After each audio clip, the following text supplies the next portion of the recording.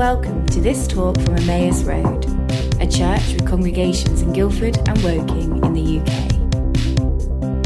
To find out more about who we are and what we're up to, please visit us online at emmausroad.com.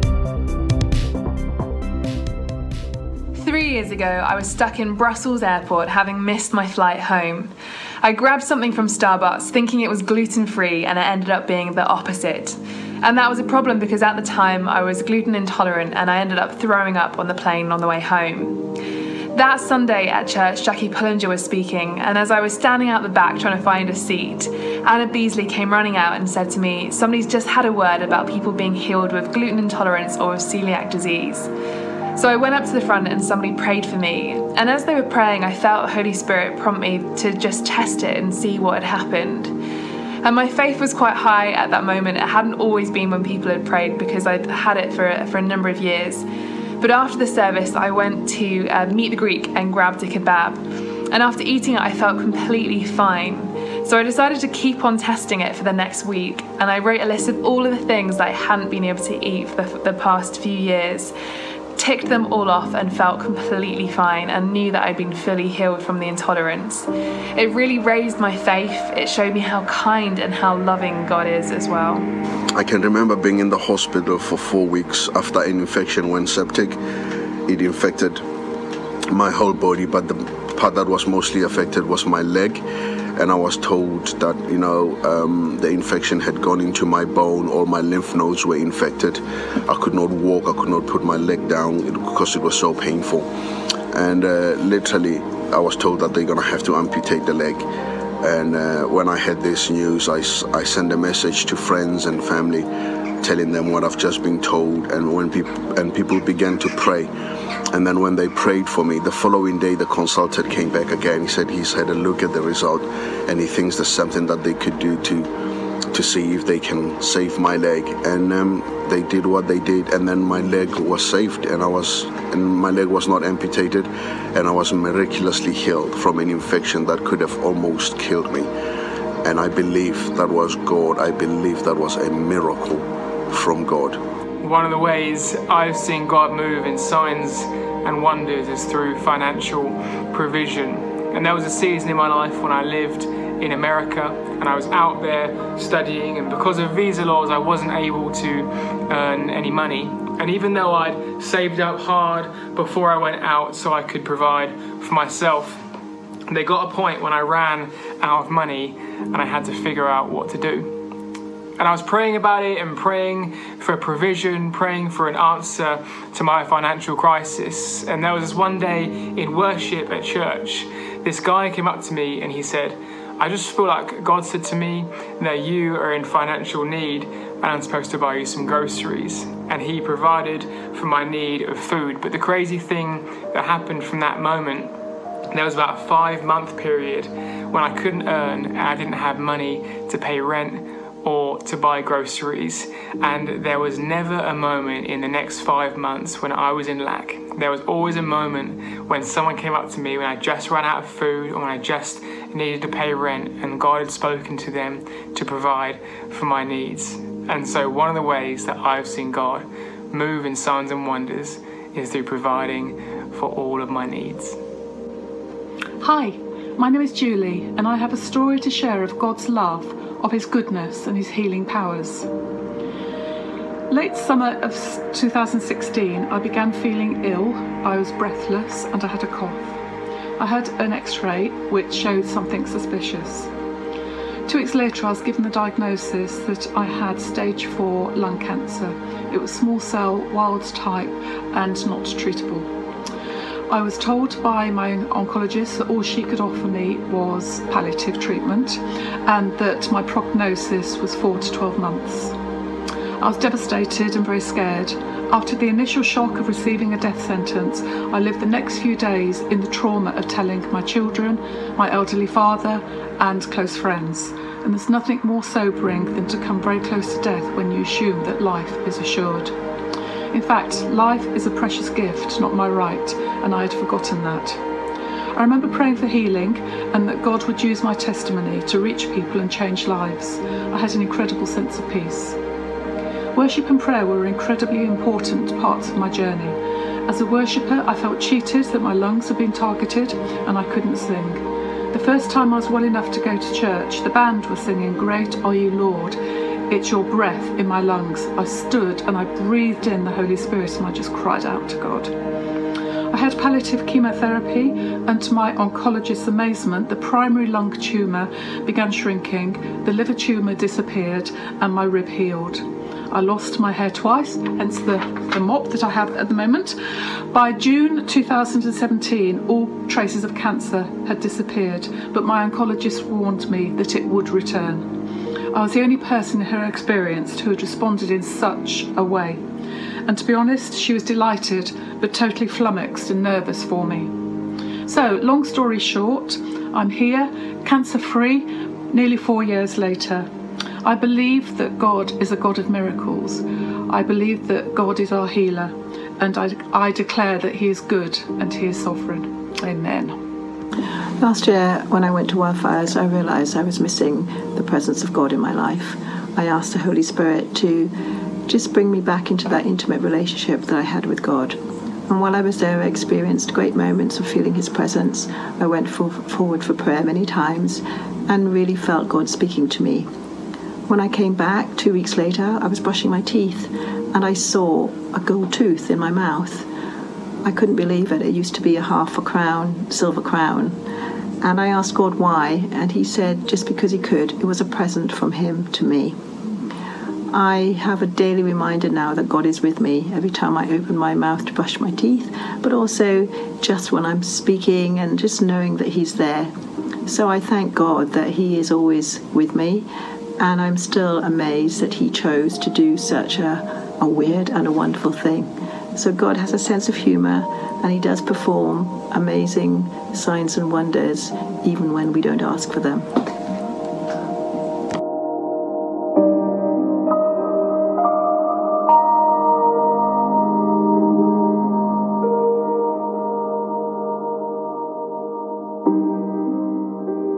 Hi everyone, I am so excited to be able to share with you this morning.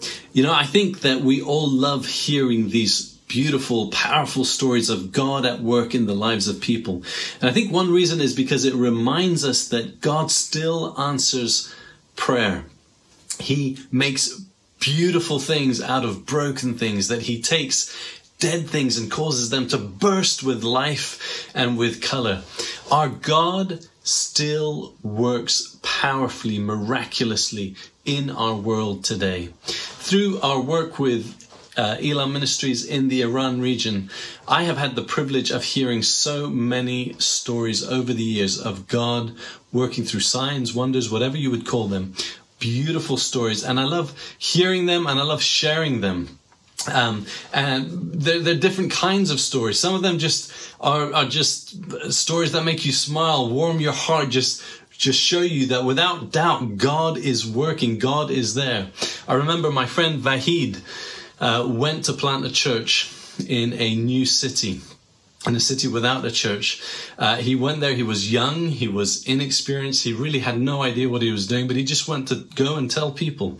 And so he had a smaller apartment, he began to invite people to come. A few people would gather in his living room, and he said to me that he would go into his bedroom. People were sitting in his living room, they'd go into his bedroom and he would pray and say, God, I have nothing to give these people. I've got no words to say. You need to turn up. And God would turn up time after time. One day a lady came. She had never read the Bible before. She'd really never met a Christian apart from the person who invited her to come to the church. She came and she said to Vahid, "Sir, I had a dream, and in my dream I heard these words. The stone the builders rejected has become the chief cornerstone." I have no idea what those words mean. Can you explain them to me? Vahid is shocked. He turns to 1 Peter, reads the verse, the exact words that she'd seen in her dream. She is absolutely surprised and shocked, and she right there and then she gives her life to Christ, and just a few weeks later Vahid was able to baptize her. Just a while ago, one of our pastors in the region, he and his wife, very, very sane people, very normal, not given to exaggeration. They saw a miracle in their church. They had a new believer, somebody who'd been a believer for a few months, and she had gone blind in one eye.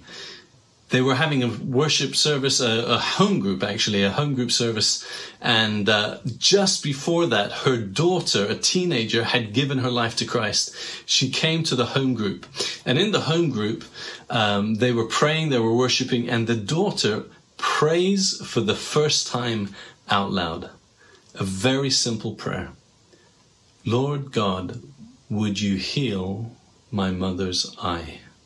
At that time, the mother had been praying with her hands over her eyes. And as she heard her daughter's prayer, she suddenly felt something go. Something happened in her eye, and she opened up her eyes. And then she put her hands back. She kept one eye over the good eye and realized she could see with the eye that had been blind, and she just went berserk, as you can imagine. The whole place went berserk, and actually somebody had the presence of mind to start filming with their phone, and here you can actually see footage of that little home group worshiping Jesus, and they worshiped Jesus for hours that evening, just thanking him for the fact that he came and he did a sign, he did a wonder in their midst. We are in a series on the book of Acts, and we're looking to learn from the early church so that we can be ready ourselves for a great move of God in our community and in this nation. And part of what marked the early church was signs and wonders. And as you read the book, you see right from the beginning, you see signs and wonders, God working spectacularly. There are healings, there are dreams, there are other divine interventions. And some of it, quite frankly, is more like watching a serious action movie. There are 3 prison breakouts in the book of Acts. I love Acts chapter 12, where Peter's asleep in prison, and the angel comes, and the Bible said, doesn't just tap him on the shoulder. It says the angel struck him and said, hey, let's get out of here. You can just imagine Peter just a bit disoriented running through. In Acts chapter 9, you have Saul, the great persecutor of the church, this dramatic encounter with Jesus. And he becomes Paul. So many ways that God shows that he's alive and that he's at work. But here's the question. That was 2,000 years ago. Can God really work in the same way today in this generation, in this country, in the UK in 2020? And here's my simple answer.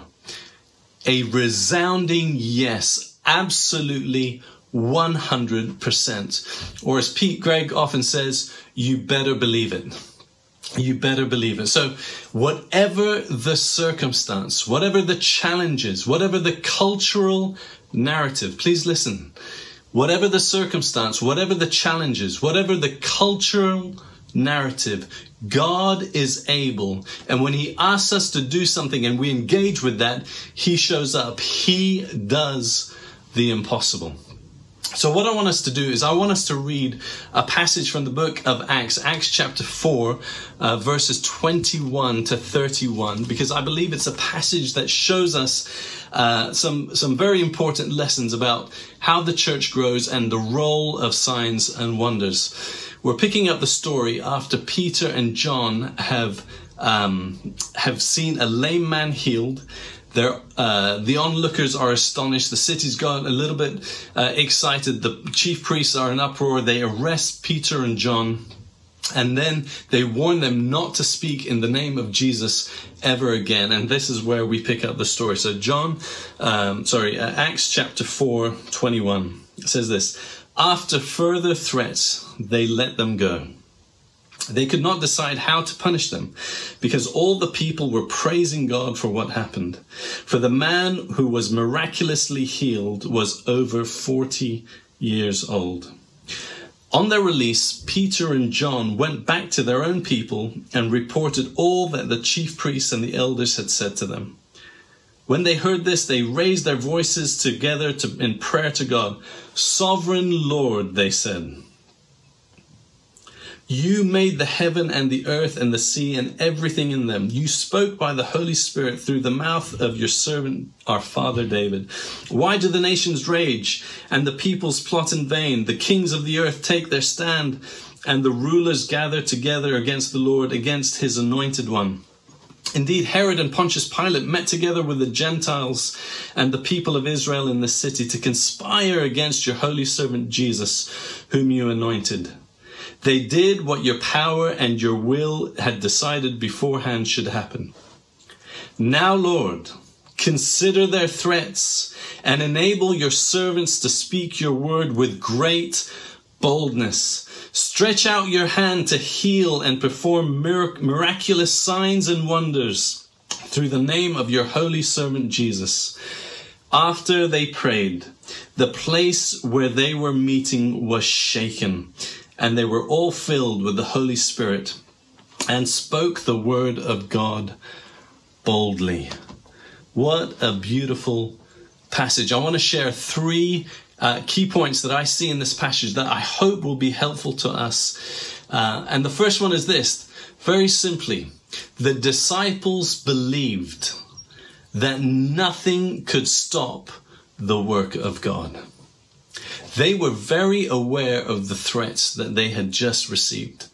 The chief priests they had got them, they had arrested them, they had threatened them, and then they had threatened them again. They told them, do not speak in the name of this God. But they heard the threats, and they came back, they even told their friends. They said, this is what they said. They're very aware of what was said. But they responded like this. They said, Sovereign Lord, you made the heaven and the earth. You are God. And so there is this deep conviction. There's this deep conviction in them that whatever the challenges, whatever the opposition, whatever is being said from outside, whatever looks impossible, that nothing can stop the word of God. Nothing can stop the work of God. And I've seen this time and again over the years in the story of Iran's church. In 1979, there was an Islamic revolution in Iran. Ayatollah Khomeini came and established a hardline regime. At that time, there were only 500 Christians from a Muslim background in Iran. You imagine there are more Christians at Emmaus Road Church than there were Christians from a Muslim background in the whole nation of Iran at that time. And the Islamic regime came, put pressure on the church. Pastors were spied on. Bibles were banned. Evangelism was banned. Eventually leaders were martyred. Pressure came on the church, and people thought that small church would wither away and die. But instead, the opposite has happened. Why? Because there is a deep, deep conviction that nothing can stop the work of God. In fact, I remember being in Iran in 1985. We walked in to a church, a little church off the streets of Tehran, walking on the streets of Tehran, the symbols of the religion of Islam everywhere, big signs of the Ayatollah. My sister was forced to cover her hair as a 13-year-old. We walked to the church, and I just have this distinct memory of the Christians praying with such passion and with such zeal and with tears for the nation. And I remember thinking, can God answer their prayer? But they had such conviction in their prayer. And here we are today. The church is growing. It's flourishing every single day. Evangelism was banned, but the church is the most evangelistic church that I know of. The Bibles were banned, but it's the most sought after book in the country. Leaders tried to kill off the leaders, imprison the leaders, but eventually one official said, there are too many to jail. Guys, when we have this conviction that whatever the cultural narrative, whatever people are saying, that the work of God cannot be stopped, then that's the beginning of seeing great things. What about us in the UK? There's a lot that's being said about what we can and we can't do as a church. Do we believe that nothing can stop the work of God? Secondly, we see that the disciples were completely focused on their mission. They were absolutely focused on their mission. In other words, they knew exactly what they were about. You look at the priority of their prayer in verse 29. They didn't pray for protection. They didn't pray for favor in government and better situation for the church. They simply prayed, Lord, enable us to speak your word boldly. Enable us to speak your word boldly. And they knew their mission. That's what they did. We see it right throughout the book of Acts. Wherever they went, they would preach. Wherever they went, they would speak about Jesus. That was the core of what they were doing. Why? Because though they had seen lots of miracles, though they had seen signs and wonders, they never became signs and wonders chasers. They were always gospel proclaimers.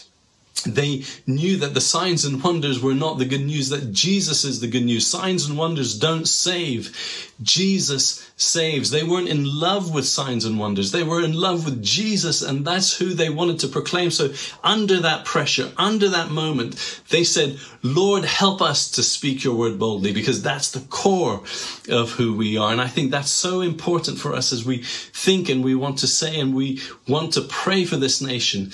It's not first signs and wonders. It's, Lord, first enable us to speak your word boldly.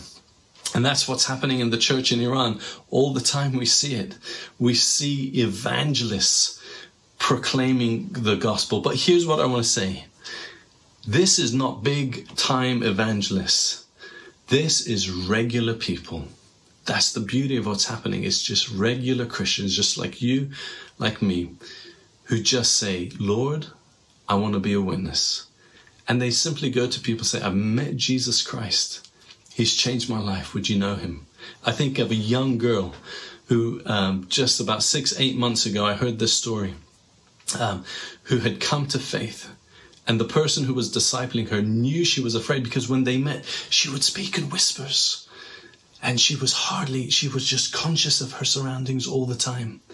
And she even said to the lady who's discipling her, if my father finds out, then I'm probably, I don't know what's going to happen. Well, they came to, in the discipleship process, to encourage her to evangelize. And the lady who was discipling her was saying, this is maybe difficult, but is there anyone you can tell? Let's pray that God will give you the opportunity. She didn't really expect it. But a week later, this terrified young Christian came to her friend and said, I've led my brother and my sister to Christ. Within 6 weeks, she'd led 6 members of her family and friends to Christ. And she told her parents, who didn't become Christians, but said, you can have a house church in our home. Friends, the gospel progresses when we believe without doubt that nothing can stop the work of God. When we have a deep conviction of what we're called to do, we understand our mission. And then thirdly, and quickly, the disciples absolutely believed that signs and wonders would follow them.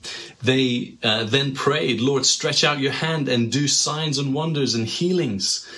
Because they had seen that Jesus is alive. They knew that he would do this, and they'd heard him. Mark 16, go into all the world and preach the gospel to all creation, and these signs will accompany you. In Matthew 28, Jesus says, go into all the world, and he says, lo, behold, I am with you to the very end of the age. They knew that Jesus is with them in this mission. Therefore, they can see signs. They can see wonders. They can see the work of God in the lives of people.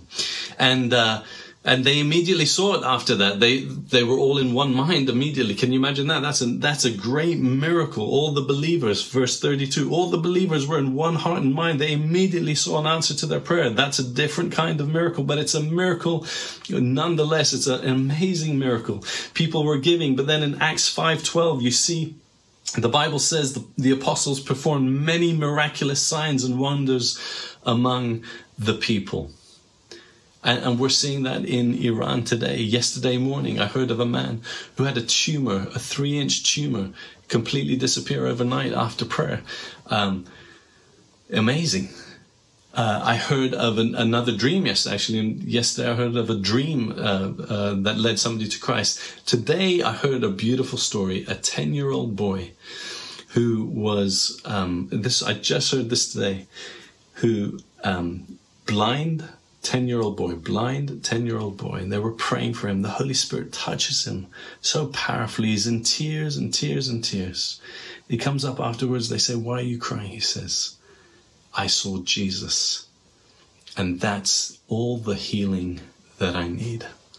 So as we finish, I want to say, my friends, whatever the circumstance, whatever the challenges, whatever the culture is telling us, our God has given us a mission, and nothing can stop that mission. He does the impossible. So I want to say, let's live with conviction that nothing can stop the work of God. Let's be focused on our mission and ask God to enable us to speak his word boldly. You know, if I'm honest, I hear that prayer often in the Iran region. I hear it very seldom in the UK. It's not the natural prayer of Christians in this part of the world. And I pray that it will become the natural prayer that we pray. Lord, help us to speak your word boldly, and let us follow that with a faith-filled prayer, that he would stretch out his hand and do miracles. I believe the time is coming for the UK. If I look back, I see similar things to what I saw years and years ago in Iran, when people were praying, and the beginning of a trickle that moves into a flow, and then into a stream, and then into a river. And I believe the same thing can happen here in the UK, but it's going to take this level of conviction that nothing can stop the work of God, that we will pray that whatever happens, we speak his word boldly, and we also pray with faith that he will turn up, that he'll do signs and wonders.